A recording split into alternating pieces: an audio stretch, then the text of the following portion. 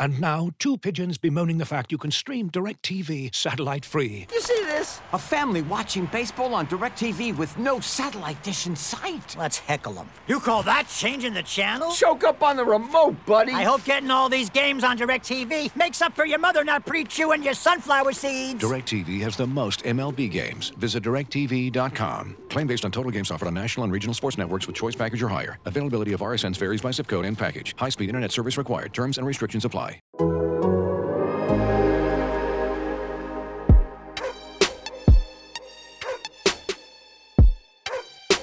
This is the Civilized Barking Podcast with Zach Jackson.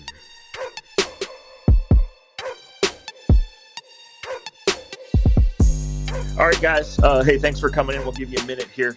Zach Jackson and Jason Lloyd. Jason is at the airport, so it might not be the most ideal audio setting, but we thank you guys for joining us as we always do. This will be our post-game live room. This is the Civilized Barking Podcast. This is the way we've been doing it after games. So we'll have more, and it's certainly a big week for the Browns, and this was a huge day with many layers to it, as you know, if you're coming in here. So we'll get started in just a minute as you guys file in. So, Jason, obviously, you know, the offense, the pass offense specifically was bad. I think a lot of it was expected. I think it was probably worse than expected. The Browns win with a dominant defense. The Browns win because the Texans are historically awful. The Browns still did some other nice things. And obviously for a team that had struggled to take the ball away, that's huge no matter who you're playing. But I just thought coming all along, and I tried to be clear with this, like obviously the goal every Sunday is to just win, but specifically in this one, right? Wasn't going to dive too far into the style points or how. They just could not lose this game. They needed to get past this game. They just could not lose it. You know, their defense bailed them out in many ways, but it's onward, it's upward. It's a long way to go, right? But they get the win. They do it down, and make sure you unmute yourself, Jason, here as we get rolling. You know, they have won 2 in a row for the first time in a year and a half. They can put this behind us, this part of it anyway.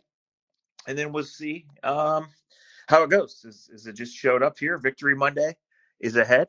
The Browns are 5-7. They have a faint playoff pulse, and they go to Cincinnati next week for a really big game. Yeah, Houston looked like an expansion team. They're awful.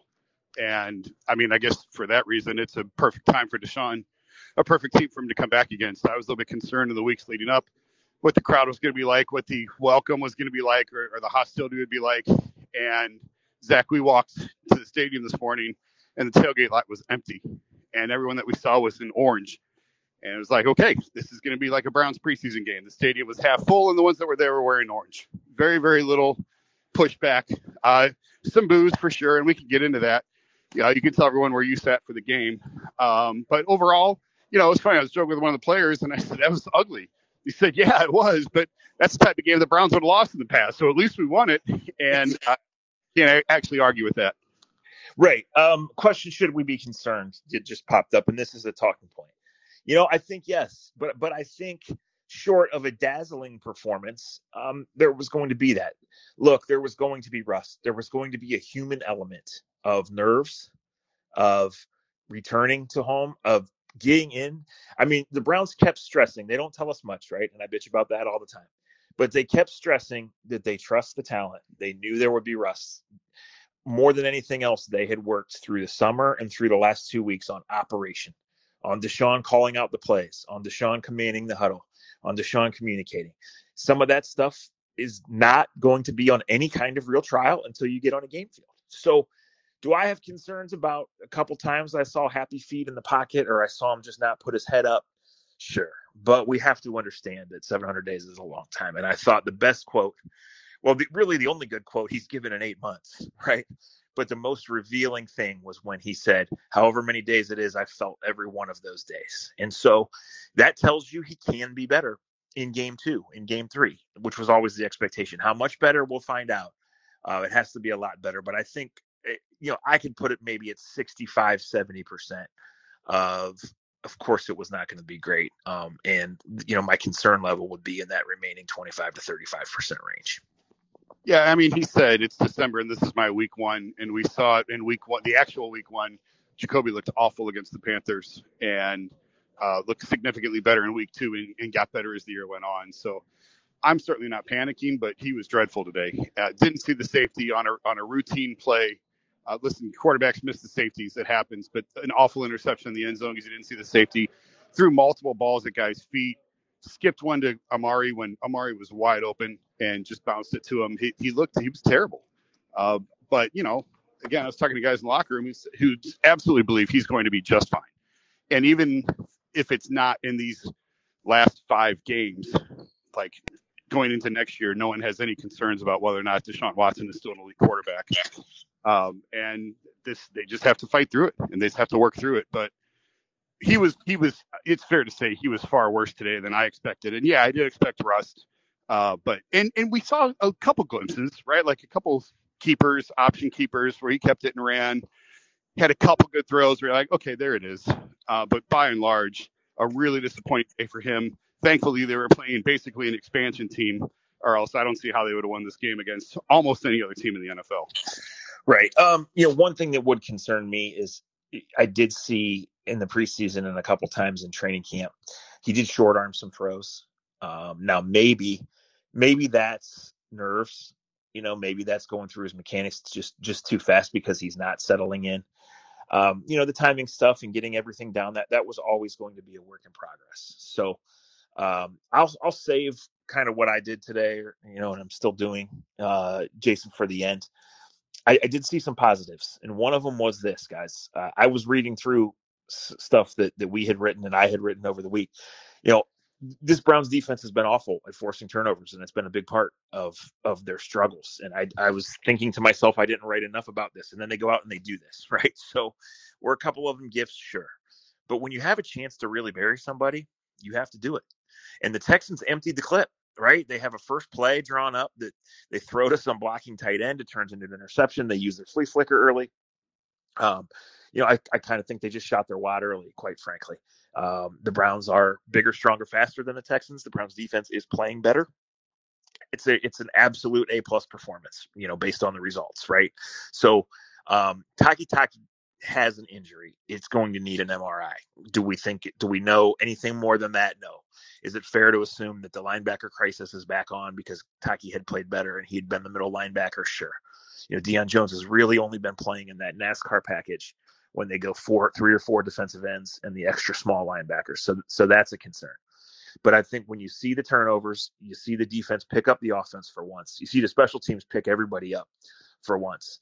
And they still ran for 174, Jason. And I think one thing that I'm going to stress, Kareem Hunt was involved today, and it's been a month since we can say that, right? So yeah, I was surprised by that. How he was. So look, I'm as shaky on Stefanski as anybody else. But all along, he said we're going to need our backs fresh, and we're going to have our backs fresh for December. And check the calendar, it's December. They're both fresh. So that part's worked, right? So we'll see where this goes. Looking for an assist with your credit card, but can't get a hold of anyone? Luckily, with 24/7 U.S.-based live customer service from Discover, everyone has the option to talk to a real person anytime, day or night. Yep, you heard that right. You can talk to a real human in customer service at any time. Sounds like a real game changer if you ask us. Make the right call and get the service you deserve with Discover. Limitations apply. See terms at discover.com/creditcard. As you've probably heard by now, we've teamed up with BetMGM this season. We'll be using BetMGM lines to make all of our picks, and we'll have special offers for our listeners each week. If you haven't signed up for BetMGM yet, use bonus code THEATHLETIC, and you'll get a 1-year subscription to The Athletic, plus up to a $1,500 first bet offer on your first wager with BetMGM. Here's how it works. Download the BetMGM app and sign up using bonus code THEATHLETIC. Make your first deposit of at least $10. Place your first bet on any game and claim your voucher for a 1-year subscription to The Athletic. See BetMGM.com for terms. U.S. promotional offers not available in D.C., Mississippi, New York, Nevada, Ontario, or Puerto Rico. Gambling problem? Call 1-800-GAMBLER. Available in the U.S. Call 877-8-HOPE-NY or text HOPE-NY 467-369 in New York. Call 1-800-NEXT-STEP in Arizona. 1-800-327-5050 in Massachusetts. 1-800-BETS-OFF in Iowa. 1-800-270-7117 for confidential help in Michigan. 1-800-981-0023 in Puerto Rico. First bet offer for new customers only in partnership with Kansas Crossing Casino and Hotel.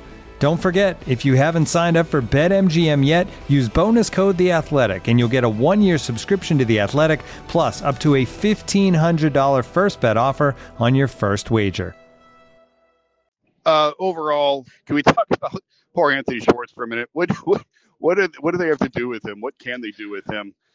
Finally catches the ball and then fumbles it. I just can't imagine. Then he left with a head injury. I can't imagine where his confidence level is right now. Yeah, it's a shame that he's being checked for concussion. There's nothing definitive there. Some people get mad when I say he can't play in the NFL, but the results continue to speak for themselves there, right? So, he's worth developing. He has that big time speed, and he has played better. But David Bell went out with a thumb injury, and Schwartz went down. So that's wide receiver 3 and wide receiver 4. And both of those guys have been used very sparingly through the course of the year, but you don't have either one of them. So Felton played today for the first time in weeks, maybe months. Michael Woods hasn't been dressing. He's back. They didn't go get a veteran receiver. They didn't think there was a good one. They wanted to bring these guys along. And so now their quarterback's back. He doesn't have them. Look, if this passing game's going anywhere, it's based on Njoku coming back. It's based on Peoples-Jones continuing to play well and Amari being Amari, right? And Deshaun settling in. So it's December, and frankly, the Browns have been pretty healthy. And if they have to play without Schwartz, without Bell, and without Taki, that will hurt them. I think Taki significantly more than the others. But, there's a drop-off, and we'll see. I want to ask you this. So I didn't ever see a replay. I was watching Deshaun and Deshaun alone on the interception into the end zone. He got buried, and he was on the ground. I don't think he saw he got picked, but did he just not see the safety? What do you think? Yeah, I think he just didn't see the safety. You had said, because you were watching Deshaun and I was watching the play, and it looked to me like if he could have held on another second or two, he'd have had DPJ open on a crossing route. But you said he was under pressure and didn't have that other second or two, and he just didn't see the safety. And I think that, that goes back to the lack of reps and lack of game action, and threw it right to him, and I never even saw him. Yeah. So, you would hope that would get better as it would go on, as the reps improve, or as he starts to get his legs under him a little bit. Go ahead. I was just going to say, guys, Paul DePodesta has been with this team since 2016, and in Browns years, that's 160 years, right? And next up is Mike Prefer, because here come the Browns special teams. This guy's never going away, guys. That's where I was going to. I'll admit it. When Peoples-Jones was a rookie and they put him out there to return punts, I said it. I said, this is the worst punt returner I've ever seen. He's improved. That was a big-time return. He has big-time ability. And really this whole year, he's been more consistent. He started to put it all together. But that kind of play today can really, make it take off. Cade York had the 2 field goals today. Inside, I know, game never in doubt. But right on the money, right what you wanted to see. So, look, we're looking for small victories. They did win the game. And the defensive performance was the biggest thing. But these are things that the Browns have done better the last 2 games than they did in the previous 10. And as long as the season's alive, and it is, right, then these are the little things that matter. Because clearly, especially past today, you're not blowing anybody out.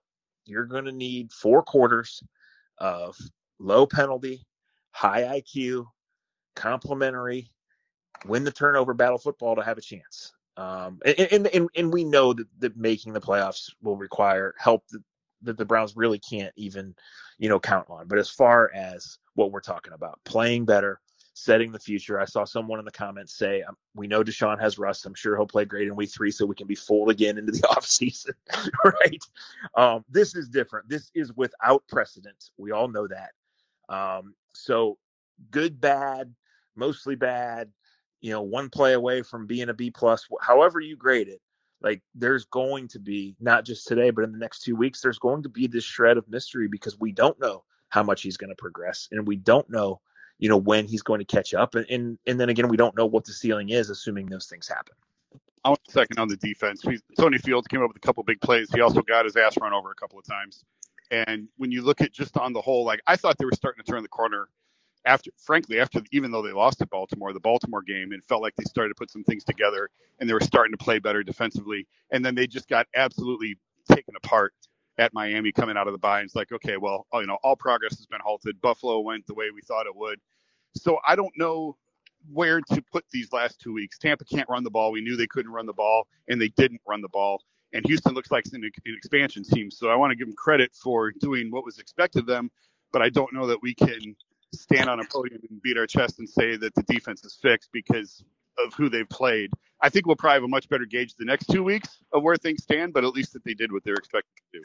Yeah, no, I completely agree. But today, I'm going to default to just saying job done, check mark checked, right? Everybody on the bus, everybody at the airport. Let's get the hell out of here. So I asked Joel Bitonio after the game, is there any sense of relief that this is just over with? And he kind of said a little bit, but not really. He just kind of said, look, we weren't great, obviously. We won the game. It's maybe not a game we would have won in the past. So, I think there is something to be said for the Browns moving past this part of it, right? And it's never going to be 9 position groups play great football. It's never going to be 22 guys or 28 guys have outstanding performances, right? So to see in the last, 6 quarters plus overtime, 2 quarters last week plus overtime plus 4 today, to see guys picking each other up and to see a little bit of that cliche complimentary football and a little bit of perseverance and guts by this team. Frankly, we didn't see that a lot, at least not at the right times in the first half of the season. So that's progress. And when I say progress, I mean, all involved want and need this to go well, because the Browns probably don't need to pull the plug on anybody. But, if this is a bad December and these next 2 weeks are huge games and Watson doesn't look tremendously better, then we know how things get awkward and we know how sometimes this ends here. So we'll see. This was just one piece today. But I think getting past it and succeeding with it is a big piece. Andrew Russ is in the queue. Let's bring Andrew up and hear what he has. All right. Andrew, you're up. Hey guys, thank you for having me and for doing this. I'm glad you mentioned Deshaun not necessarily looking great, because the thing that really stood out to me was those last couple of drives there, we didn't even put the ball in his hands. We just kept giving it to Jerome Ford. I mean, I understand we probably need to get some looks at him at some point, but I would have thought that when the game was clearly won, that it would have been a much bigger priority to get Deshaun as many meaningful reps as possible. So what do you guys think? I understand what you're saying, but I think the game's over at that point. The Texans are completely helpless. The game's taken on a weird shape, and it's over. And so, just get out of there with the win. Just get out of there with the win. And actually, I'll go back a little bit farther, Zach. I don't know if you noticed, coming out of the start of the second half, Browns get the ball, and they went like jumbo coming out, and that felt to me like they were saying, okay, this is obviously bad. He's obviously in a tough spot. Let's take the game out of his hands and let's just run it right at him. Yeah. And it looked a lot more basic to me in the second half, a little bit more basic play calls. It sure was. I don't disagree one bit. But I think a goal of this, and the defense and special teams help with this too, is not to have to go too far in the playbook. Not put him in a situation where they weren't sure, right? So they knew what they could run today and what they wanted to run. And I thought, the other revealing thing he said after the game was the Texans mixed up their looks. And of course they did. They wanted the Browns to have to go deeper in the playbook. They wanted Deshaun to have to process different things, because they knew, he had 13 weeks to prep for this game, right? Everybody else had 3 days. So I think that was certainly, a part of it. I don't think, if you ask Kevin right now, as they're probably in the air headed home, I don't think he would say, I wish I would have got Deshaun more reps at the end of the game. I think he would say, there's a lot of things we need to be better on, and there's a couple things we can instantly clean up to make him feel more comfortable. But I don't think he would say, I need more live action reps. He would say, I think everybody needs a nap and a drink, and we'll get back tomorrow and work on this thing. So before we get out of here, guys, and I'm going to write about this, obviously, I sat today in the crowd. We bought a ticket in the 4th row behind the Browns bench. It's something we cooked up in the summer when we were having these conversations every day about how to cover this never-ending story.